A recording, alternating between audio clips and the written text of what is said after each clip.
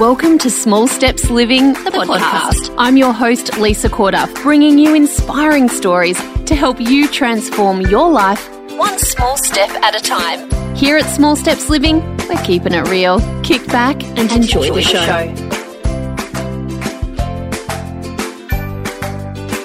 Hey everyone, welcome to the podcast. Really excited about today because I've got two people on the line here. One person sitting right next to me is Nick. Hi, guys. He's sitting in on one of these interviews, and you'll find out exactly why in a second. Today we're interviewing Alison Davies from Oh My Musical Goodness. Now, when I asked her what her title was, I couldn't spell it, number one. And then there was a little bit of a qualifying moment where we had to actually find out what that means. So I'm telling you that today we're talking about brains, anxiety, and the combo between the two, and all the things that she knows about how to beat anxiety through, I don't even know that answer because that's what we're finding out today. Brain care. It's all about brains. So she is a neurological music therapist. Ali, welcome to the podcast. And what the hell does that mean? Oh, thanks, guys. Okay, so I'm a neurologic music therapist. Oh, sorry. Apologise. It's like when people call me a musical therapist, I always go, no, it's music therapist. So I did 6 years at uni on this journey to becoming a neurologic music therapist. So first I studied a Bachelor of Music and Teaching. So I've worked as an educator for quite some time, and then I followed it up with a Master of Music Therapy. And now music therapy it's not just about music, it's really highly involved. It's all master levels, psych subjects, and lots of neurology and biology, and heaps more than just actually music is quite a small part of it. And then I went on to train with the Academy of Neurologic Music Therapy last year. So that's how I got where I am. Wow. So I've already got a quick question. So you've obviously studied therapy and music as a subset of therapy. Is that how we look at it? Well, I studied music first. So the prerequisite to even become a music therapy student is to have a certain level in music in terms of your ability to do it and your confidence with it and your theory and understanding behind it. So by the time you get into the Master of Music Therapy, it's really all about sort of clinical and community-based therapeutic settings and psychology and how you apply music clinically and therapeutically to create therapeutic change. Did that make sense? Capiche. Yeah. So, Nick, can you just tell everyone why you're sitting in on this today and have an interest in the topic? Because I love music. I write songs, plus I'm also seeing a therapist because I suffer from anxiety. And This is something that has been going on for a long time. And we're now seeing even sometimes a little bit of anxious behavior in our son. So, and you know what? I don't reckon that there's anybody who doesn't have those anxious moments. And it seems like a bit of an epidemic at the moment, like the way that we're living our life. And this is what I love so much about what you share, is it's always kind of like we're expecting too much from our poor brains. And this is not sustainable, the way that we live our lives. And so I love all your videos. I love everything that you share. I've bought your products because I just love knowing this stuff. So can we first of all start by asking you what would you define anxiety as? Okay. This is the perfect place to start because most of us have a bit of a misconception about anxiety. And I love the way, Nick, that you said you suffer from anxiety as opposed to saying you have anxiety, because I think a lot of us think that anxiety is some kind of condition or like a pathological, something that's wrong with us that we need to fix. In fact, most of us experience anxiety or feel anxiety, but most of us don't have an anxiety disorder, for example. So people with post-traumatic stress disorder or a phobia or an attachment disorder, they are specific anxiety disorders. But what most of us experience is like the physiological feeling of anxiety. So we feel it in our body. It's things that our brain is making us feel. And it's not because there is a disease or a condition. It's because our brain just isn't coping in that moment. So the things that we feel are our heart rate rises, our respiratory rate rises to intense, like, sometimes we've all heard about anxiety attacks. It can feel like a heart attack. It's not to be minimalized. It's all serious, but it is just a feeling that our brain is making us feel. So all the oxygen and the oxygenated blood comes away from our, it goes to our extremities. So our hands, our feet, our faces might go red. We get exceptional strength when we're anxious because all the blood is coming to our extremities, kicking us into fight or flight, so we're ready to save our lives, because that's what anxiety sort of, when we feel anxious in our body, we get prepared to go into fight or flight. Yeah. So that type of anxiety, separate to the more pathological anxiety conditions that you were referring to, they're a normal mode or state of the human being on occasion. Totally normal. And we need that. We need anxiety because anxiety tells us that we're not coping with something. And anxiety is typically there to get us ready for saving our life. So our brain tells us that there's a risk, and it puts our body into a heightened state of anxiety, and then we kick into fight or flight, which is when we're ready to save our life because we believe that there's something happening in our environment that is very dangerous. For most of us, there isn't actually that happening. It's just our brain telling us that because our brain isn't coping. But we need that because that's when we do. My favourite example of this is when Mick Fanning a few years ago in that surf comp had a shark nibbling at his ankle and he was able to swim away from that because his fight or flight response, it gave him extra strength. He was able to swim away. He was able to tap into that adrenaline, and he was able to save his life. That is when you need anxiety. What we don't need is the anxiety that's happening every day, all day, day after day. But it is a very, very important part of our condition that we need. And to feel anxious on and off in response to things that might seem minor to other people, that's normal as well. So it is a normal part of our condition. Right. Okay. I think I'm following. So just one more follow-up question, just to see if I'm just to see if I'm on the right track, because it's a state or a mode getting us ready to perform some feat of adrenaline. Well, what I'm confused about is you can attach different emotions to that feeling. So I might attach a feeling of fear or a feeling of complete and utter sadness. But on other occasions, I might actually pay for the thrill to be anxious, like I'm going to pay to go on a roller coaster. And then that state, which is still an anxious state, is a state of pleasure. And that's really weird to me. Yes. And this is something I've been actually reading a lot about recently. So good question. Our bodies respond that way, whether it's a really positive, whether it's a really exciting, whether it's a really terrifying sort of feeling, no matter what it is. And I've been reading about post-traumatic stress disorder and how people actually seek that traumatic experience again and again because they are attached to that feeling. Even though that is what has caused the anxiety disorder in the beginning. So it's very, very, there's so many layers.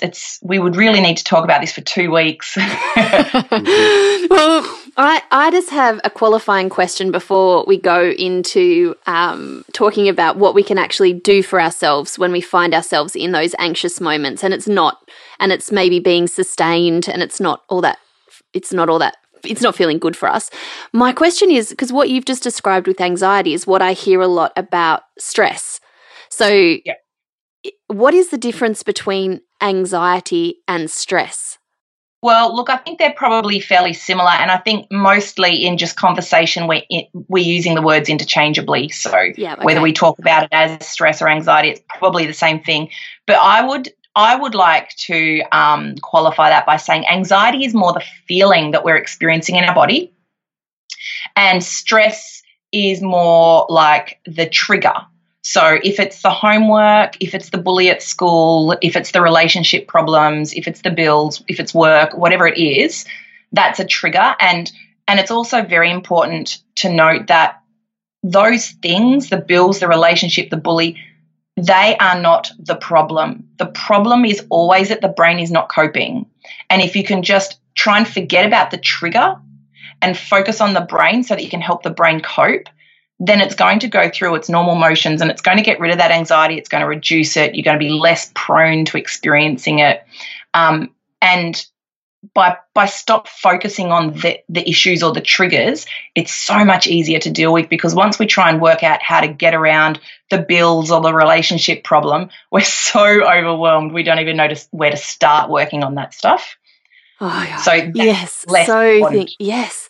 Oh my gosh, this is making so much sense. Okay, so tell us what's going on. What's going on in our brain? How do we help our little brainies? Yes, because the thing is, it's actually so much more simple than we think. We get caught up because the feeling of anxiety is so big that we just get so lost. But the ways to support our brain to try and manage our anxiety are literally so simple. So I talk about two things. I talk about brain care, right? And to me, that's two things. It's input. It's the things we're giving our brain. And I talk about sensory management, which is how we manage our environments so we're not overloading our brain with too much sensory information. Mm-hmm. So together, these two categories, if we really focused on them, we would be supporting our brains to no end. And when our brains are supported, they feel happy. When our brains feel happy, they don't sort of get chaotic and they don't sort of trigger that anxiety response in our body. Right. So you're saying the pills that I'm being made to pop by my therapist that put me to sleep by 7 o'clock every night are probably not the best choice? No. I definitely am not going to comment on any medication advice. I would definitely say that, and I mean, I think all treatments have their place, absolutely. Knowledge is power, so understanding the medication journey, understanding the brain care journey, it's all very important. But I would say that any other treatment modality that you're doing should be used in conjunction with this nice, easy brain care stuff, because this is going to make an enormous difference. Tell us the brain care stuff, Ali. Okay, let's go. So let's start with sensory management. Our environment is full of stuff that we can see, hear, feel, like stuff that we can taste, and there's smells and there's stuff moving and there's things going on all around us all the time. Now, whether we're aware of all of these things or not, all of this sensory information does come to our brain, and our brain does have to integrate it. I like to think of the brain as like an email account. So every little bit of sensory information in our environment comes to the inbox, which is the brain, and then the brain has to go through every single message and either delete it or file it away or archive it or action it. When it actions it, it sends a message to a different part of your brain telling you what to do. But if it's just some annoying little thing like most of the sensory information is that's around us, that's not important to our survival, the brain will just delete it. Now, 100 years ago, if you sort of close your eyes and picture a lounge room, a bedroom, a classroom, and a playroom 100 years ago, and then you picture a bedroom, a lounge room, a playroom, and a classroom in 2017, the amount of stuff is monumentally ridiculous. Our brains cannot cope with the amount of stuff in our environments on no level. Basically, we are all experiencing anxiety because of this. We are all overloaded. Totally agree. Lisa and I just watched a documentary on the weekend about minimalism, and that was a breath of fresh air because I'm sick of walking through my house, kicking the toys and picking clothes up off the off the floor. But okay, so let me tell you these things. I really like a clean house. Like I like things to be clean. But clutter hasn't really bothered me that much as it's bothered Nick. Like Nick likes clear spaces, whereas I'm like, oh, I'll get to that shelf one day. And I just literally don't see it. But you're telling me I am seeing it. Like my brain is seeing it and it's just deleting it. So I'm like a good deleter. Yeah, like I'm prone to think that most of us are feeling anxiety and it's sort of our normal, so we don't realize it anymore. Because our brain's only mission in life since the beginning of time has been for our survival. So forever, brains have evolved so that they're catering for our needs for survival. But sensory overload hasn't been a thing until sort of 50 or so years ago when we started getting stuff. And now we've got all this stuff. Our brain hasn't had time to evolve in 50 years to a point where it can literally integrate all this sensory information. It's just far too much for our brain to deal with. Maybe in 1,000 years' time, after our brain has had time to evolve to our sort of modern environment, these things will become easier. But no, it's really important, minimizing and going through all the senses. Think, what can I see in here? And what is in my visual field that I might be able to remove or change? This is enormous in classrooms because schools have 30,000 artworks on every wall, and that's to try and make children feel empowered. They started this self-empowerment movement in the 90s in schools, and the research now shows that didn't actually change children's sense of self-esteem, but what they did was start putting all their artwork up and displaying everything, and schools started to become a very sensory overloaded environment. So fascinating. You know, I've just binge watched Anne with an E on Netflix.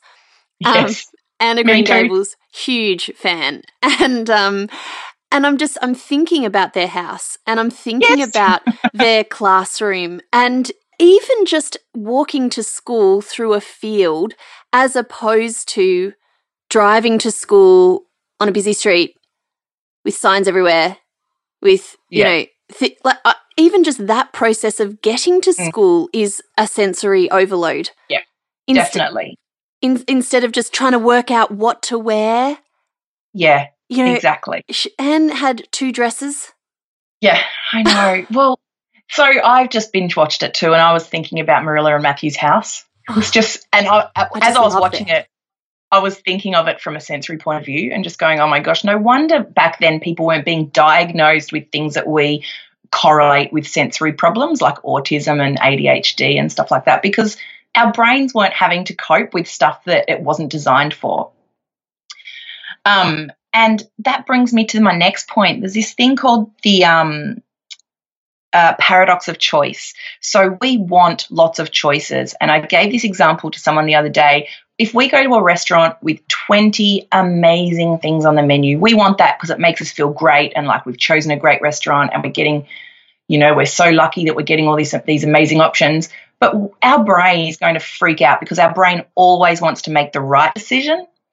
And so all of a sudden, even though we feel really great because we're in this top-notch restaurant, our brain will start to make us feel anxious because it doesn't know what to choose. Whereas if we went to a diner with 2 things on the menu, they might both be crap choices, but we're just going to pick one easily and we're not going to have this physiological anxious response because we only have 2 choices. And this ties in with the clutter. When our kids have 30,000 toys or we've got a whole wardrobe full of grey tops or, so many choices in every single thing in our environment, just even choosing, just deciding what to wear each day and what to eat, what to cook for dinner. I'm sure you and your small steppers are all over that. The paradox of choice is absolutely doing us in, and our brains just can't cope with all the stuff. I absolutely agree with you. I remember seeing a TED Talk. A philosopher was talking about going into a jeans shop to buy a new pair of jeans.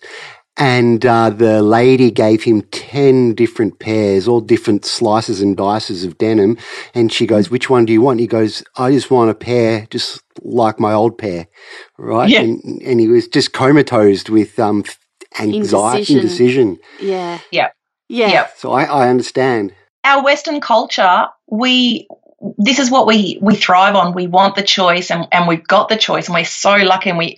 But our culture is absolutely overloaded. And you look at some of the other cultures in the world where they're not flooded with choices and all these things that we are, and anxiety doesn't appear to be so much of a driving issue in their communities. But how are we going to get our way through this, considering the choice in society is directly tied to, the consumer economy and jobs growth and all that sort of stuff? Totally. I mean, we can't drop out of society, so we have to just learn we can, I guess. But for most of us, we have to learn how to manage our own needs within this society. So in terms of sensory management, I just say, look around each space that you're spending your time in and what changes can you make in each space. And if you can make a few, what about the noises? This is a big one. We can turn down our devices and we can not have the TV and the radios just going in the background, because that isn't the sort of input that our brain likes. That's just more like noise pollution. That stuff doesn't help anything. Can we reduce the things that we can see? Can smells, if we're in a place with like a kitchen or somewhere where there's lots of different smells and too much to deal with, can we override that with just one oil diffusing or something like that, so that all of a sudden where we can smell all these different things in this space, it's overridden just by one single kind of outlet for information that our brain's getting. That sensory management, I mean, there's lots to it, and I could talk about this for days, but it literally is as simple as it seems. The best starting place literally is to just go around all the rooms that you're in and work out how you can minimize it. It doesn't mean you have to paint everything white, but reduce the amount of colours in there, or make instead of having everything all over the place, make a special place for it. That type, the things that we sort of aspire to, but we're just not very good at. We just need to make more of an effort. Yeah. Yeah. I used to tell myself I wanted that lived-in feel. Yeah. that kind of cluttered, I guess. Felt homely to me, like I've never been a great putter or a wearer. But I do love a clear space now. I have noticed that I can work better, I can think clearer, my movements through the day are easier, or like even just waking up and having a clear kitchen bench, a clean kitchen is like a non-negotiable for me. So I can just go in there, do the thinking and the doing without anything extra in my way. So it's just so interesting that all comes down to actually helping reduce anxiety. Yeah, and that's interesting because it can change over time. In times in your life where you're less stressed, mainly before you have children, you can deal with a bit more clutter in your life.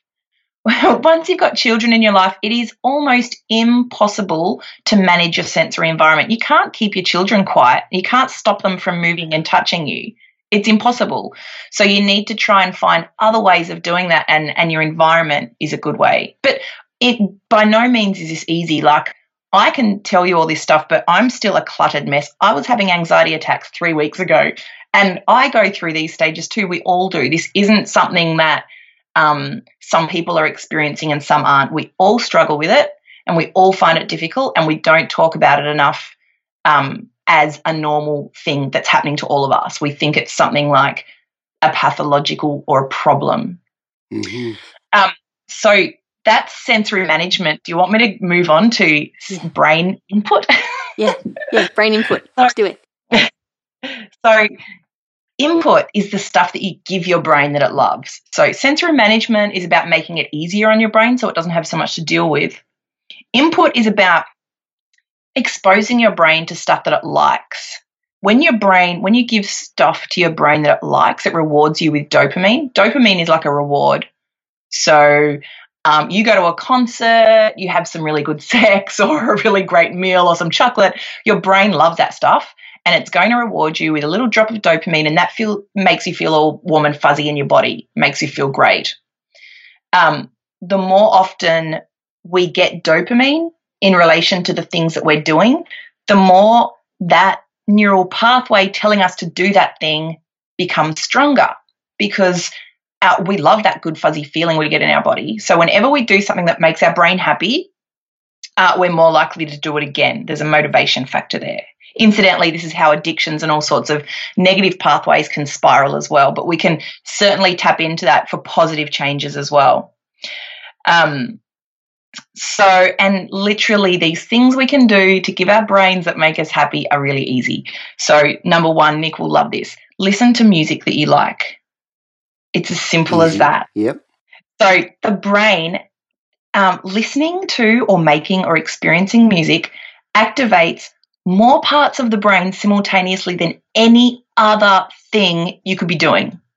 What? Like, music is one of the 3 mother tongues of the brain. Like, it's one of our languages. We should be using music in every element of how we educate and how we do everything, because music activates both hemispheres. Music's made up of so many different parts. It's rhythm, it's melody, it's time, it's space, it triggers emotion. It's just got so many working parts to it that when you're listening to it, it activates so many parts of your brain. Activating all of your brain isn't the same as overloading it. When you're overloading it, you're giving it too much that it can deal with. But when you're activating it, you're actually stimulating your brain to work at its best, so it can actually deal with the overload and all the other things better. So our goal is to activate as many parts of the brain as we can, so that all our brain functioning happens easier, and it's not as tiring and it's not as difficult and stressful for us. That is so interesting. So it's no coincidence that when I'm feeling a little bit anxious, the best medicine for me is just to play some songs on my guitar. Oh, absolutely. It's not even just a feel-good wellness thing. This is science, guys. This is neuroscience. It's like serious shit. This is what you should be doing. Yes. I mean, being married, we've been together since end of 2003 or something. And so there's been a lot of years of watching this person who is extremely musical use music as therapy without even knowing it. During witching hour, he'll just sometimes take himself off and go and play guitar, and I'll be like, get out of here with me. What do you think you're doing? But this is just like a quite natural way of calming yourself right down. Absolutely. And it's instinctual, Ali. Like, it's not something that we were like, okay, a music therapist once said the best way to blah, blah. Yeah. But it's even with the kids, how things can be kind of a little bit amped. Everyone can be feeling a little bit crazy, and we'll have a dance party. Yeah. And music is the thing that we put on. We would have as many nights having a dance party as we would reading books before bed, because it just diffuses everything. And they have something to concentrate on. They get the good feels. They're dancing around, and there's no fights. There's no anything. It's just good times. Yeah, it makes total sense. And that's even better than just listening to it, is experiencing it and being with it and dancing along and expressing, because then also you've given them an outlet for expression there. So they're dancing like crazy kids, which is what we all like to do, how we all like to dance. And it's also giving them movement. So the more they move, I don't know if I should start on this topic because this is another enormous one, but I'll try and tell you in a very simple way. When you do stuff like exercising and dancing and moving and sort of strong movements with your body, you're actually giving yourself the kind of sensory input that can block out a lot of the annoying sensory stuff in our environment. So if you're dancing or jumping on the couch, for example, if you have 10 minutes of jumping on the couch, the sensory input that you are giving your brain from doing that overrides all the overload, the stuff that you're seeing and the stuff that's in your environment. Because when we jump on the couch or the trampoline or have a dance party, we're giving ourselves something called proprioceptive input, and our brain absolutely loves proprioceptive input. It's the same as what we're doing when we go to the gym, when we go for a run, when we do stretching or yoga. And so our brain focuses on that sensory input, and it just can ignore the rest of it, and it actually reduces the overload. So doing any kind of stretching or playing, jumping, anything in a playground, having a dance party is a perfect example of that. So it's actually going to help reduce the sensory overload, and it's giving your brain input that it loves. So they're going to be getting dopamine, and they're going to be feeling good, and it's all the good things. That scenario is absolute gold. That's very interesting, because when I'm at the gym, say I'm listening to music and I'm running on the treadmill, there is definitely a focus there that I'm not used to just at home dealing with the kids. But it also helps me focus on other problems in my life or other challenges. Like I'm able to think clearer while I'm doing it. So I find that really interesting what you're saying. Yeah, one of the feelings that comes with the feeling of anxiety is brain fog. And I don't think there's any better way to describe that. I think we all know what brain fog is. Oh, yeah. So when you're doing something that the brain likes, you're lifting the brain fog. And this is another thing the brain likes, oxygen. As simple as that. When we breathe, when we're at the gym or when we're doing breathing exercises, controlled breathing, we are bringing so much oxygen into our lungs. We have more potential there for oxygenation of blood. That's what happens when the oxygen comes into your lungs. It diffuses into your bloodstream, and then you're bringing oxygenated blood to your brain, and that's going to make the brain work better. We all feel better when we've had some fresh air. That's literally what is happening with the brain. Oxygenated blood is going to help all the neurotransmission and all the different brain functions happen at their best. So when you're at the gym, you start coming up with solutions, and you start thinking clearly, and all this other stuff comes to you, and it's a really, totally, it's a really great place to be if you need some brain fog free time. Yes. My brain fog free time is the shower, because that's when I get all my best ideas. Yep. Don't know. Definitely. I'm not really doing deep breathing, but it's just probably because there's nothing else there to look at. If you have a hot shower, that is also providing you some really strong tactile sensory input. So the sense of tactile is the stuff we touch, right, that we can feel on our skin. So when you are having a hot shower, because that is a really strong set of sensory information that is coming to your brain, that will override the other sensory overload that's going on for you. So it's the same thing. Yeah. It's just like it is. So the solutions are so simple, and I could talk about them for days because there's so many of them, but they really are literally these simple things that we don't think about, like having a shower or having a hot bath. Mm. And another thing is, if you turn the hot tap off at the end of your shower and give yourselves, 20 seconds of freezing cold, that activates this place in your body called the vagus nerve, which runs between your gut and your brain.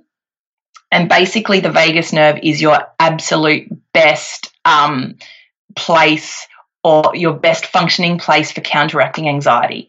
So we want to do anything we can to activate the vagus nerve, and bursts of cold activate the vagus nerve. So just having a tiny bit of a cold shower each day is going to manage your anxiety, so it's either less or it's not as prevalent, or you don't notice it as much. Mm. Yeah. My therapist said when I'm going through one of those periods, I should stick an ice block under my armpit. And I think that is maybe what she's trying to get me to do, is to activate that nerve and just reset my senses. Yeah. Interesting. Definitely. I recommend to lots of people to give children ice to crunch on. If you give your kids a cup of ice, same thing, because, kids are going to like crunching on ice because it's fun. Plus it's water, so, it's good for them. But also that can help, it can help your brain focus on something really cold so it sort of forgets about all the other sensory overload. And it can help activate the vagus nerve. So there's so many really cool things there that it can do just from chewing on a block of ice. That is just freaking crazy. Okay, so, this is just so fascinating. You're so because it's so gentle and it makes sense.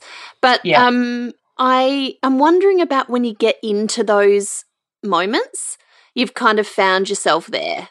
And, the things that, reducing our sensory overload and those good inputs, and we've been kind of, doing those things, but we found ourselves, we're in that anxious moment. Yeah. What do you kind of recommend for those acute? Okay. It's so much harder to focus on this stuff when you're in the moment, because part of what's happening when you're experiencing anxiety is that your brain just sort of doesn't function as well. So your executive functioning becomes weaker. That means it's harder to make sense of or reason or decide or think of what you should do to get out of this. And it's so much easier just to be in that space and not help yourself to get out of it. So the most important thing in the management of anything, I've done a webinar on the cycle of a meltdown, and I talk about how we should manage it before it ever happens, just in the day-to-day stuff. And during the meltdown, there's not a lot you can do. Well, that cycle sort of goes for anything. It's very similar with anxiety. You really need to manage this in just the day-to-day today, every day, doing all these little things as part of your daily routine. During the actual anxiety attack or moments of acute anxiety, if you can think of these things, go ahead and do them. But be gentle on yourself because it's so much harder to put any of these in place during the anxiety. The other thing I try and remind people is never, ever, ever, try as best you can, never, ever to be anxious about being anxious, because that just compounds the whole thing. Your brain fog and all those things are not going to lift if you're anxious about being anxious. Once you realize that feeling anxiety is a normal thing for our body to feel, and we're all going to experience it on and off all the time. And when you really understand that, it can sort of help you not to get so worried about it when you are experiencing it, and reducing that element of worry makes things so much easier for your brain, for the management stage. So it's really, really important not to worry about anxiety too much, and just to go about doing these things that support our brain, or brain care, during just the everyday routine. Oh, yes. I feel anxious about all the things I have to do about reducing my anxiety now. Only joking. You know that I'm all about small steps. And so what I want to just do now to recap, because there's so much that you share, and there's so many resources now that you're creating for people to help them, and, especially around kids and stuff, and your tour, and like all the things that you do. But let's just recap before we send people away and tell them where to find you. Recap the two main things that we can do to help ourselves with anxiety are brain care and sensory management. So just... brain inputs. Yeah. Okay. Brain care is what I've been talking about this whole time, okay? So the whole thing is brain care. Yes. Yeah. There's two main elements of brain care, and that is sensory management and input. Yeah. Yeah. Okay. So sensory management, it's about simplifying our spaces, reducing noises, like thinking about what we can pull away from our environment so our brain isn't just on constant alert and overwhelm. Yep. Yeah, it's literally just decluttering our environment. Yep. Oh, this is so good, because I'm going to be having a decluttering challenge coming up in July. Awesome. Yeah. So I am going to be pulling some of this stuff in, because I feel this, and Nick and I are feeling this as a family. And I feel like it as a woman in the world, managing young children, managing a business, managing a household. And there's little things that I've been doing to just help myself feel less cluttered and overwhelmed. And it's not even always about what I can see, but, you know, like turning off notifications on my phone, little game changer, because it's just that that's just that constant distraction and pulling me in different directions. And you know, as you know, in the membership this month, we're doing a sleep challenge, and it's like, let's just try not having our phones next to our beds, because just that cluttering up of our mind. And anyway, okay, so this is really good. And then it's the inputs. So so it's giving your brain things, simple things that it likes, like oxygen, so breathing, listening to music that you like, stretching and moving and exercising.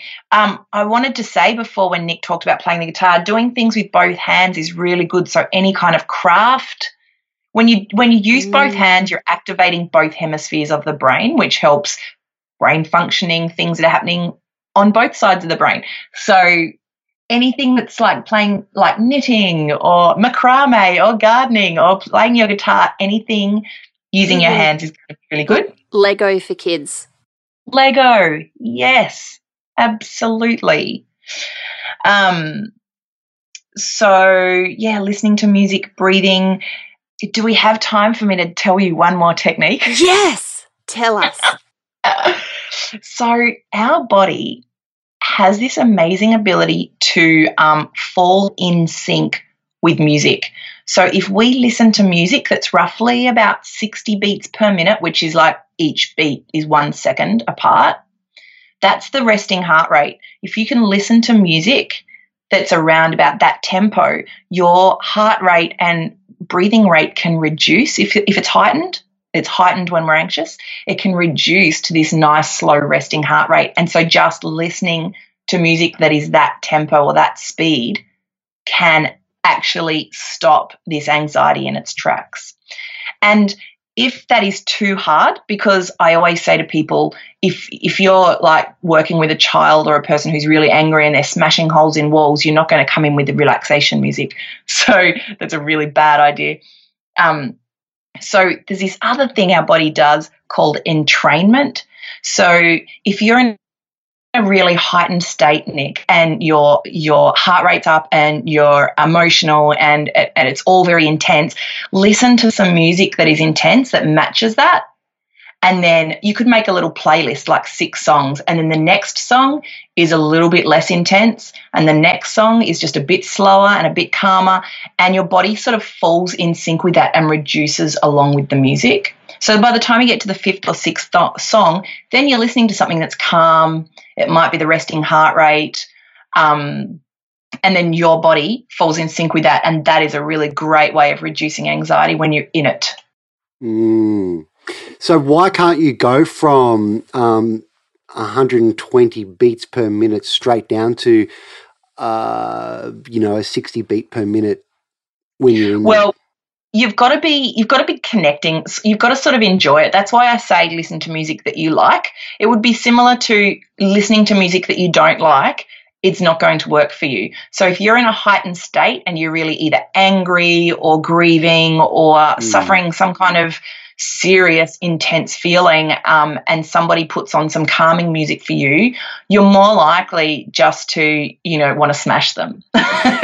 You have to listen to your body and work with it. So if you play some fast or loud or intense kind of music that matches where you are in that moment, you're going to connect with the music and engage in the actual listening of the music more than if I was to play something very calm for you in that stage. Does that make sense? Yeah, it does. Totally. Very much. For someone who has absolutely no idea about music, when you say 60 beats per minute, can you just give me an example of a song that would be?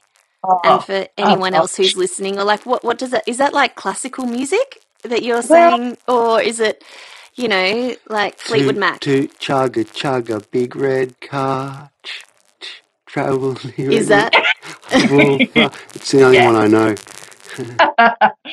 Look, I don't even know where to start giving you an example because I don't think I've actually gone through and timed them. But any music that you like, if you listen to it and then just look at the second hand on your clock, if we still have clocks, most of us use phones, but get that little app out that ticks past each second. Yeah. And if the beat is happening on the second time, that means that it's 60 beats per minute. But basically, like anything that's kind of calm, we can sort of guess how long a second is.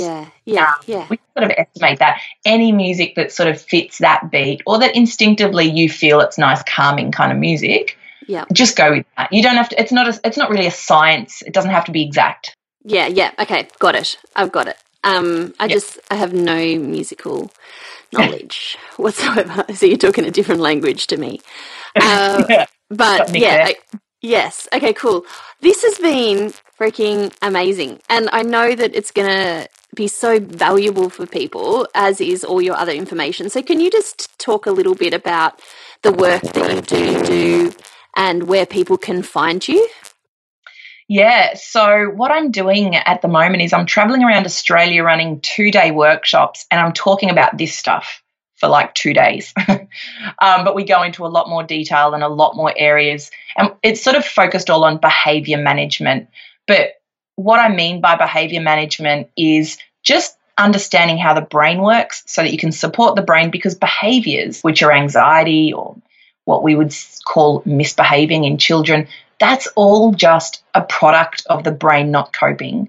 So most of the problems that we're seeing at school or in families, with meltdowns and with emotional dysregulation, which means just flying off the handle for no apparent reason, all those kinds of things, they're not really behavioural issues. It's all to do with the brain. So what I'm doing is telling people about how the brain works and helping them understand that with good brain care, so giving your brain what it likes and reducing or managing your sensory environment, you can help the brain cope and you can sort out almost all of the problems that are coming from this.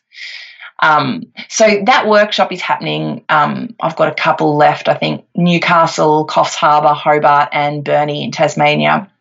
They're all happening this year.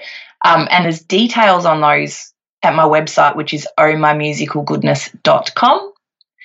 And I've also got a few webinars and products up there that I've developed to teach and help people cope with meltdowns and emotional regulation problems and those kinds of things. They're all on my website at ohmymusicalgoodness.com. Awesome. I just think you're a national treasure. And the information that you're sharing, like, it feels really cutting edge, but it's actually probably just what we have forgotten in this modern world. Traditionally, this is just how life was. And so, and it kind of also, we talk about overwhelm all the time in small steps, and people just like, there's too much on, or, like even with food, I'm just called so much more to simplify. Like, you don't need all the fancy ingredients. You don't need all the fancy kitchen gadgets and bits and pieces. You can actually just eat food really simply based on a couple, standard staple ingredients in your pantry and seasonal produce. Like, let's not overcomplicate something else for ourselves at the moment, because and I'm just thinking about our children as well, what they're called to cope with. And I think that this is just fascinating. If we can't cope with it and we understand this stuff, can you imagine what it's like for our children who can't handle this stuff themselves? Like, we have to teach them how to manage anxiety. We can listen to this podcast and get a really good idea and go forth with some new tools and help our own lives become easier, but children can't do that. They need someone to guide them, and that's why it's manifesting in children behaviourally, because there's no other way for it to sort of manifest. But you're right, this is like how it's always been until 50 years ago or whenever it changed. It's largely with internet and Facebook and all of these kinds of things that are taking up so much of our brain space. We just stopped being simple and started being complicated.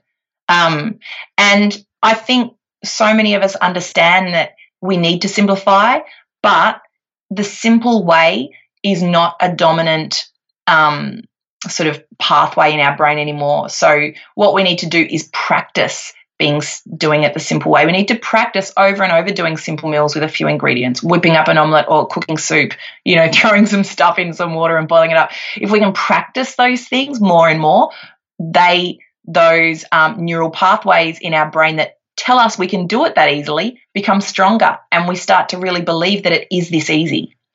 It's a mind frame. It's about doing it over and over so that our brain starts to tell us that, hey, this is easy. This isn't, a problem. Let's just boil up some soup. And the stressful, overwhelming sort of neural pathways become weaker.